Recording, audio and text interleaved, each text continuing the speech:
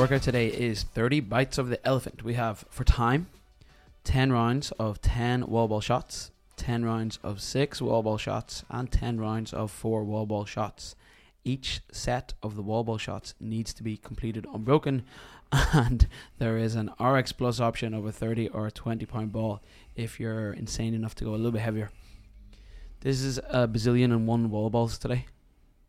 Well, it's 200. 200, close enough. We haven't done. We did them on Friday last week, wasn't it? Yeah. Little reintroduction on Friday. Yeah, and now you're like, here, wall balls. Well, all the wall balls, yeah. We haven't been doing wall balls because of all the thrusters in the last quarter. So big reintroduction here. Big load of reps to do. Let's. I think this is important because we were talking about it off mic there. What defines an unbroken set? Oh yeah, good question. Yeah, we need to clear this up. So we squat and throw, ball hits the target, and then when it comes down to us, we need to stay in motion after we catch and go into the next rep. So, imagine that sometimes the bounce off the wall might be a bit off, and we have to almost adjust our catch position. Yeah. We catch, bring the ball back to the chest, and then go to our next rep. That will be broken because we've broken up the flow of the movement. So it's got to be continuous motion for 10 in a row. If you miss a target, that's okay. Just don't count that one, and just continue working till you get to your number. But yeah, it's got to be continuous motion. Wow, that's so mean. It is really mean. But what it forces you to do is to get your throw and catch perfect. Yeah. Because you don't have to adjust your feet or anything. The ball just lands exactly where you should be. And one of the purposes of wall balls is to contain that the accuracy piece. We got to work hard to stay accurate. And it's not just to hit the target, it's also to be accurate in our positions. Yeah. What's the point of doing 200 wall balls in these little unbroken sets all the time? Little. Well, the 4 and the 6 are relatively little. Yeah. Yeah. So overall, look, we're building like an endurance and stamina. So this is a lot. It's like a 16-minute cap. Yeah, we didn't mention that. Sorry, 60 minutes. I don't know. Like, I'd be fearful of getting capped with 16 even.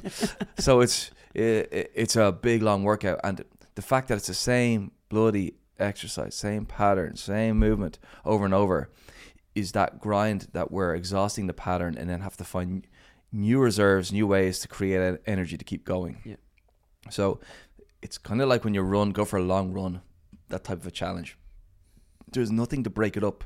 There's nothing else to rest. There's nowhere to hide. You just have to keep doing the same thing. So there's that physical just stamina. Your body's just forced to keep doing the work. And then mentally on top of that, can we keep convincing ourselves to go? I think that's really important, and this is what I wanted to get into next. I think the mental side of this is going to become huge. I get that unbroken sets are becoming smaller and smaller, but being able to hang on to the ball is one challenge, but then picking it up after you've put it down is going to be another one.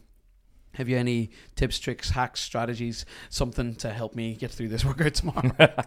Yeah, I think you've nailed it there. There's two things. It's staying in the set so that you don't throw away. Because if, like we were talking earlier, like if you do 28 reps in a row, you've done the first set unbroken, you've done the second set unbroken, the third set, you've missed it. So you're back to 20 again. Yeah. You can't miss an unbroken set because it's too costly. So if you're going to do a set, you got to finish it. So staying in it is really important. I think for that, you just have to ask yourself, can I just do the next rep? Can I just do the next rep? And it's not getting ahead of yourself, not saying, I've got 6 left, doing the maths, doing how tired I am, doing how much time is left on the clock. Just focus on the next rep and getting it done. Should get you through each set, no problem. Then there's that second piece of balls on the floor, you're tired, you still have 7 minutes to go, you don't know if you're going to hit the cap or not, and you're like, oh Jesus, this is awful. You're in the middle of it. And this is where we're building mental toughness, because we're asking ourselves to start to work again before we were ready, before we want to. So I know for me, the best way to do it is like there's a rhythm to ball hits the floor and I start my countdown. Poof, and I go 5, 4, 3, and on the 3 I step in, on the 2 my hands are on the 1 I'm squatting and throwing. Yeah. So it's the countdown, the restart countdown can really help, and it kind of takes any of the how do I feel ready or not away from it. It's just you have to go. That's my favorite strategy as well. Yeah. You mentioned something there, I don't think we covered it already. So it doesn't have to be 10 at a time for the first 100. You could go and do 50 in a row if you wanted, but it has to be a multiple of 10 to begin with.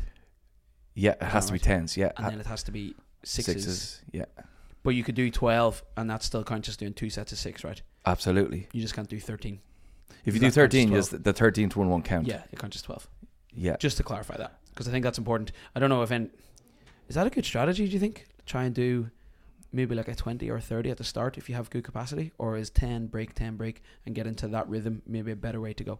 I think you really have to know yourself on that one. And say for instance, if I was coaching an athlete, it's a competitive workout, they have to go and beat everybody else. I really have to know, like one athlete could come and say, I'm going to break it in tens from the start. I'll say yes, absolutely, but make sure the restart strategy is in place and we're disciplined around that. For someone else who has huge capacity, you're like, let's do 60, let's do 40, then let's go to the smaller sets. And it really is like, what do you think is the best one for you? And the best one for you is the one that gets you through this work quickest with the highest quality, and you're right on your line all the way through.